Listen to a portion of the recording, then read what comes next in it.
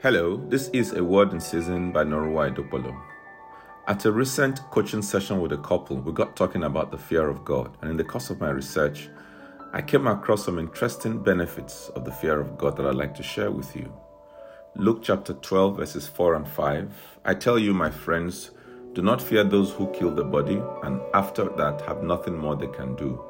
But I warn you whom to fear. Fear him who, after he has killed, has the authority to cast into hell. Yes, I tell you, fear him. If you fear the Lord, you will not fear the crowd. This is the antidote to peer pressure.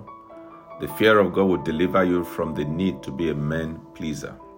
Some of you are listening to me right now and you are in toxic relationships and you are afraid to leave. Some are doing things they know is not right because they are afraid of losing their jobs or sources of income. Some have bowed their knees to all sorts of idols because they are afraid.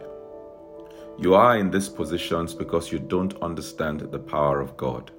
Stop being afraid of people. Fear God instead. Shall we pray?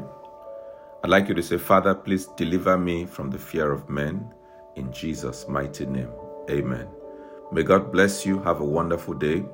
Remember to share this word and also to follow me on my YouTube channel @awordinseason_.